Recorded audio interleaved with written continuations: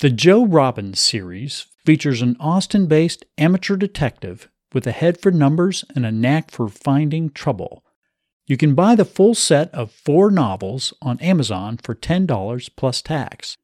To find the novels, type the Joe Robbins series into the Amazon search bar.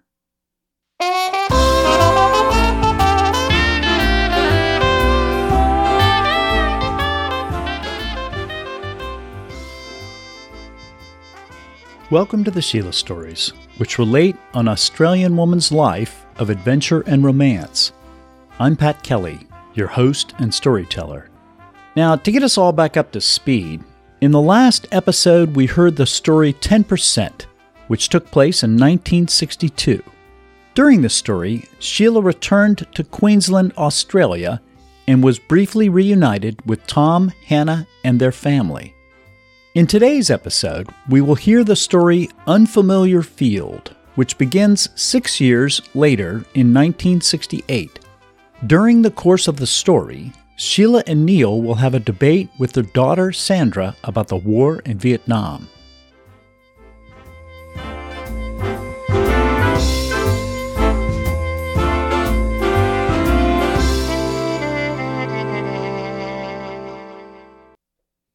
Unfamiliar Field. In early 1968, the twins turned 21. They spent the following summer with Sheila in Cape May, and Neil came down on the weekends.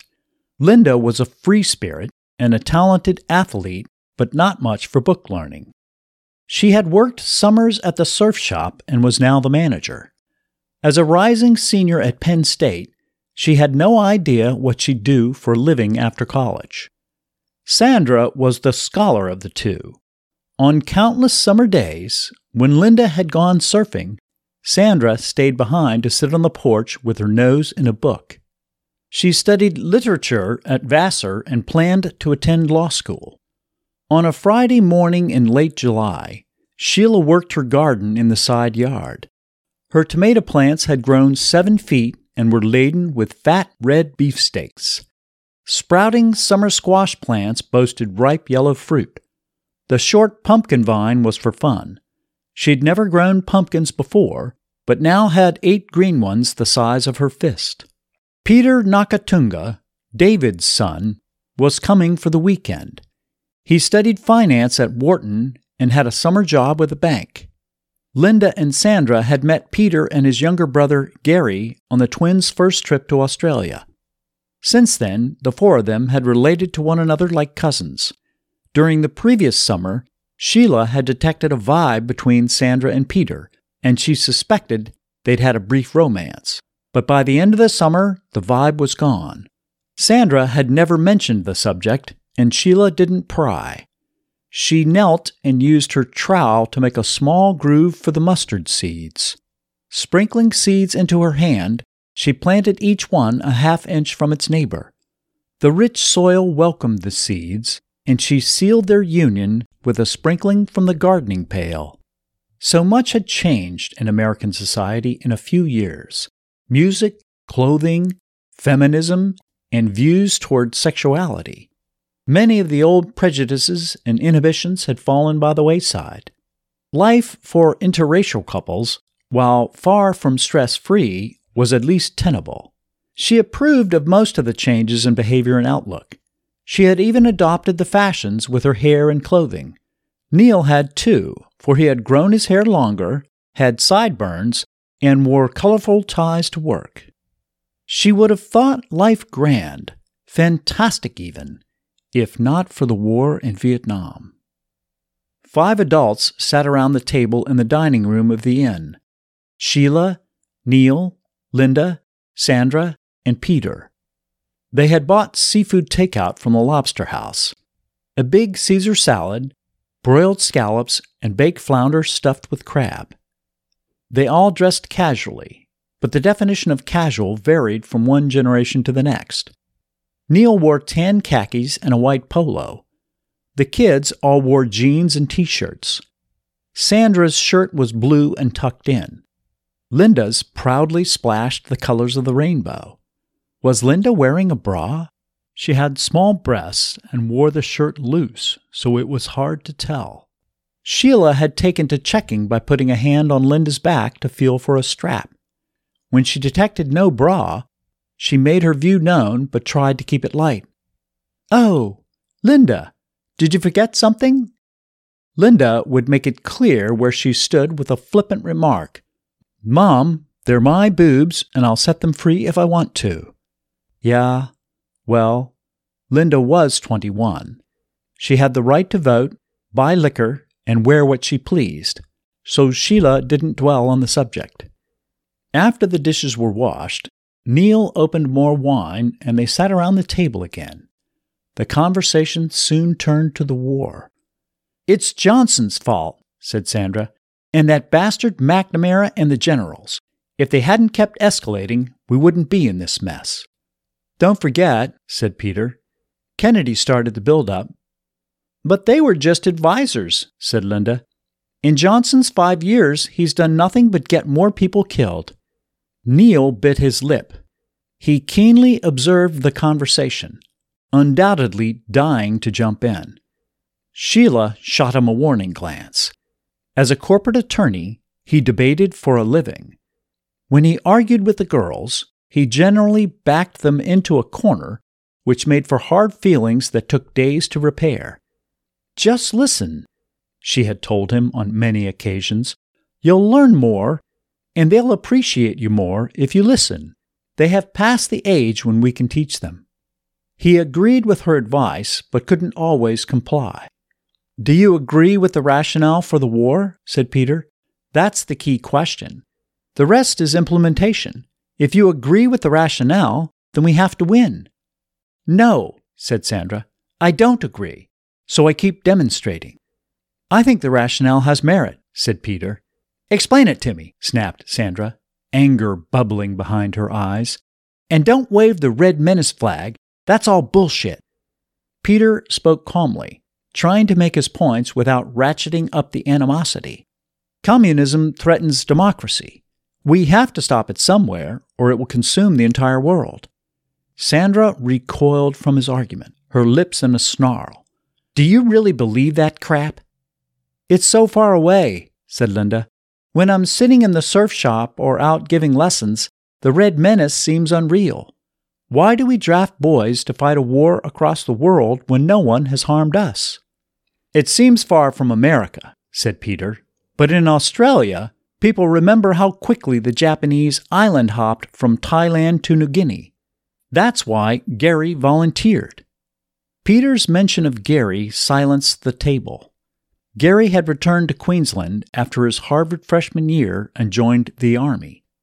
John's letters kept Sheila updated, as did the family of every soldier who ever marched off to war. Gary's parents worried constantly. "When does he finish his tour?" said Sandra, in a softer tone. "March," said Peter, his eyes focused on the salt shaker. 8 months. Sandra touched his shoulder. "Gary has honorably answered his own call of duty, but in my heart, I believe this is a civil war amongst a sovereign people. We have no business intervening." "Then you should vote for Nixon," said Neil. Oh no, he couldn't resist. "Nixon," said Sandra, her eyes slits now. "As you conveyed earlier, we're in a mess. Nixon will negotiate an acceptable end to the war." "He looks kind of weaselly to me," said Linda. "It's not about appearance," said Neil. "It's about experience, intelligence, and integrity. Humphrey is better looking. I'll grant you that, but he may not win the nomination, and Nixon is the right man for the job anyway." "What do you think, Sheila?" said Peter. She had mixed feelings about Vietnam. As a veteran of the AWAS, she believed in supporting her country. She was a U.S. citizen now, and as such, she had a duty to defend its actions. But the divisiveness of the war confused her. "I'm not certain," she said.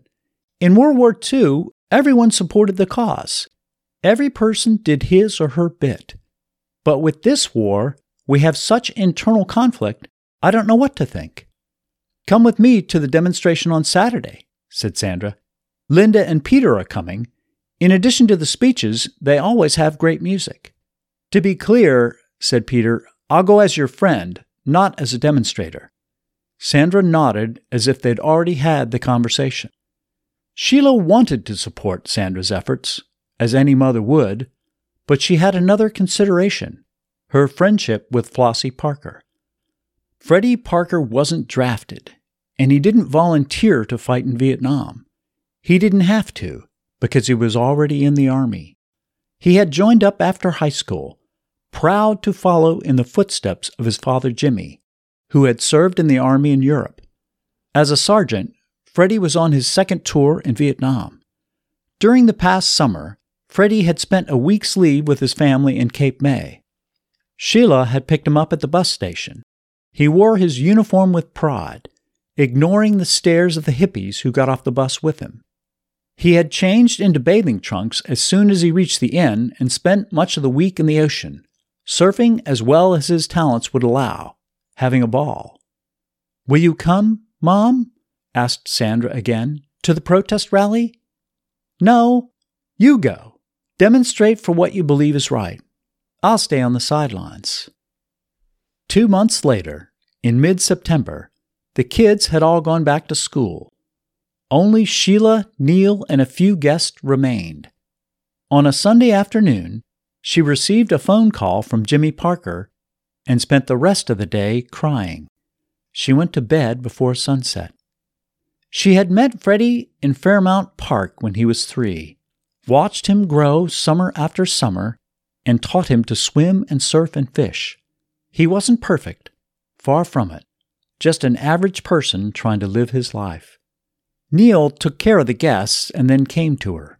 He lay behind her, curled his legs alongside hers, and reached across to hold her hand. She cried again, softly, almost spent. "He was 25, she said. "He hadn't even figured out his life." Freddie Parker died fighting soldiers he never saw in an unfamiliar field 9,000 miles from home. She spent much of the next few days sitting on the porch, letting her garden go untended, thinking. This was a different kind of war, and the longer she considered it, the less she liked it. How could it be right to fight a war against a people that had never done you personal harm? The next day, she read the paper and made plans to attend a demonstration. 12 years later, when the war was long over and the pain of Freddie's death had lessened, Flossie and her daughter Peggy came to visit on Labor Day weekend. The 5 of them went to the beach: Sheila and Neil, Flossie and Peggy's baby daughter. Neil dug holes in the sand for the beach umbrellas, and Peggy put her baby on a big towel. The baby was 6 months old and curious. She lay on her belly with her arms in front and pushed up, her back curled and her head high. 2 boys played a paddle game 50 feet away. They swatted a rubber ball between them, and as the paddles popped the ball, the boys counted the number of times they hit before missing. The baby watched the game with great excitement. Her eyes moved back and forth with the ball, and as the count grew higher, she waved her hands and gave a high-pitched cheer. "You know," said Sheila, "I think she's ready to play." "She's a live one," said Peggy. "She'll be surfing soon." Sheila turned to watch Neil. His face was buried in a thick spy novel. Retirement suited him. After the first few months, the corporate stress lines faded from his shoulders and neck and face. They had taken up sailing and kept a boat in the marina. At the age of 63, she still surfed in the summer months, but she steered clear of the rough waves and the storm tides. And she was no longer a year-rounder. Every year, as soon as the grandkids and the holiday guests left in early January, she and Neil went to Australia for 8 weeks. Money certainly had its benefits. The boys stopped playing the paddle game, and the baby fell asleep. She lay on her belly, her head turned to the side, a thumb in her mouth. Peggy sat beside her and rubbed her back.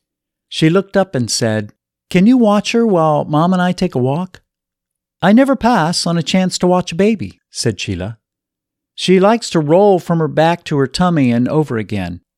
She can't crawl yet, but she can roll across a room in a hurry." Flossie smiled. The signs of grief lingered: extra pounds, gray in her hair, and long silences. But she carried on as best she could. She and Jimmy still worked, and there were the grandchildren to spoil. The two women crossed the beach to where the waves washed onto the sand and covered their ankles. They were the same height and walked the same way, businesslike, with a minimum of sway in the hips, their arms relaxed, palms pointed rearward. Seagulls squawked nearby. An old man fed them breadcrumbs. He threw the scraps in the air, and the gulls hovered. More gulls came, and soon a dozen had gathered, all shrieking and diving for their own piece of the fortune. "I wish you wouldn't do that," said Neil. "Soon we'll have to lock up our lunch, and a line of seagulls will form, each one demanding his own sandwich." The baby cooed. The seagulls had woken her, and she reached for them. "Ooh, ooh." The baby laid her left arm flat on the towel, pushed with her right hand, and neatly rolled onto her back. Her eyes turned toward the gulls again, beaming with excitement. She pointed at them. By straining, twisting, and using her legs for leverage, she flipped onto her tummy again. As Peggy had said, this was how her baby crawled. In one more roll, she'd get a mouthful of sand. "My goodness," said Sheila, "aren't you busy?" She picked her up, cradled the baby's bottom in the crook of her arm, and straightened her top. The baby touched Sheila's nose and played with her eyelashes.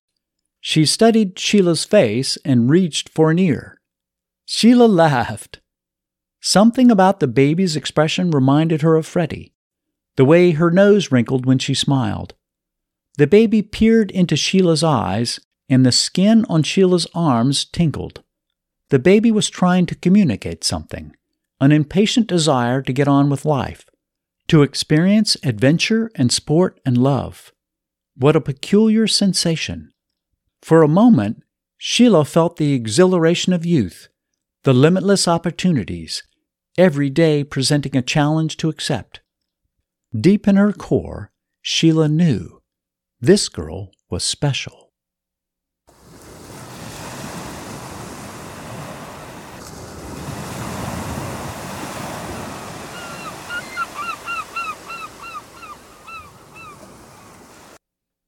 Chris and I sit on the bench and watch the river. The moon's reflection ripples with the current. A fish splashes downstream. The summer is high and the heat of the day clings to the land. "My grandfather was killed in Vietnam," she says. "I'm sorry." "My mother scarcely knew him. She was 8 years old when he died." "That's awful," I say. A slight breeze stirs. It will soon cool the air. Chris nudges closer and curls her hand around my upper arm. "At least that war was relatively contained," she says. "It seems the world has become a hateful place since then. Everyone fights everyone." She leans against me. "I've been fortunate. I've never had to fight. Of course, I'm grateful for the men and women who serve, but I also hope the world can find some peace, if not in my lifetime, perhaps in the girls'." "What do you think Sheila would say about the world now?" asks Chris. I think back on the stories. So much changed in the course of her life, but one thing remained constant: her attitude, a mixture of optimism and determination. "She would tell us to focus on the future," I say. "Peggy's baby represents a fresh start, a new chance for the world to get it right. Sheila would never give up on that chance."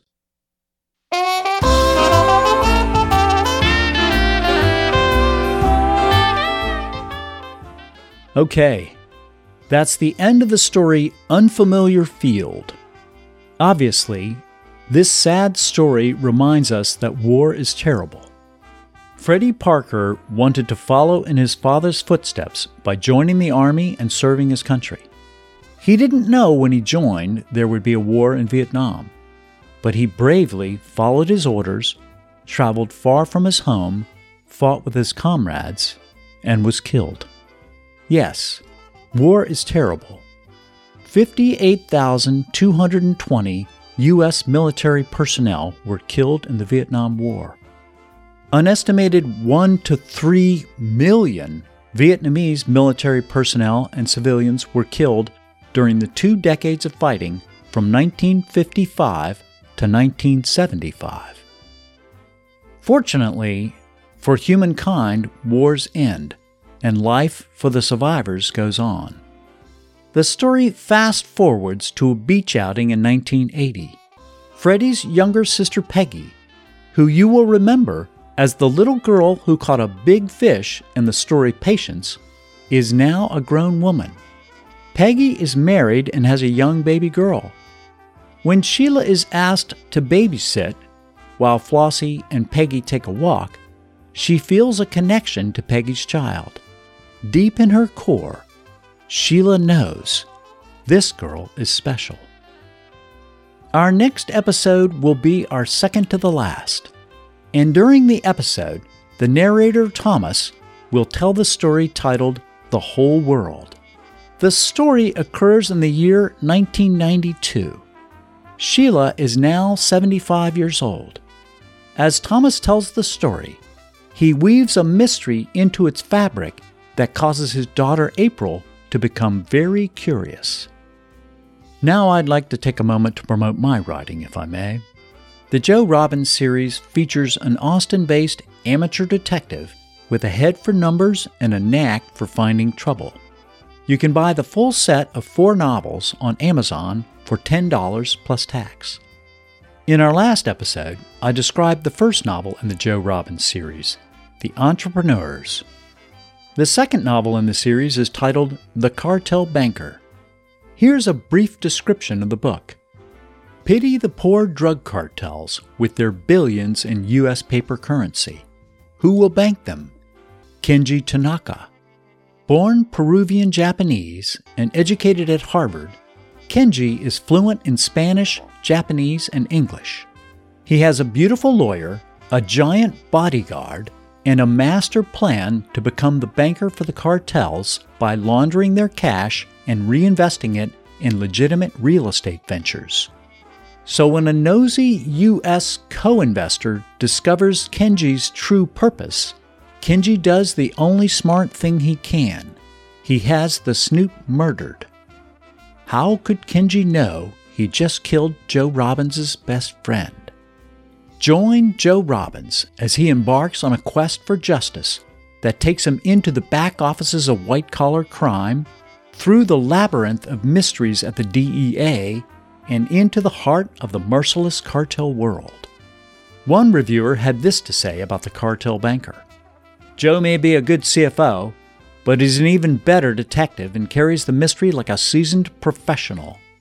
To find the cartel banker, go to Amazon and type the Joe Robbins series into the search bar.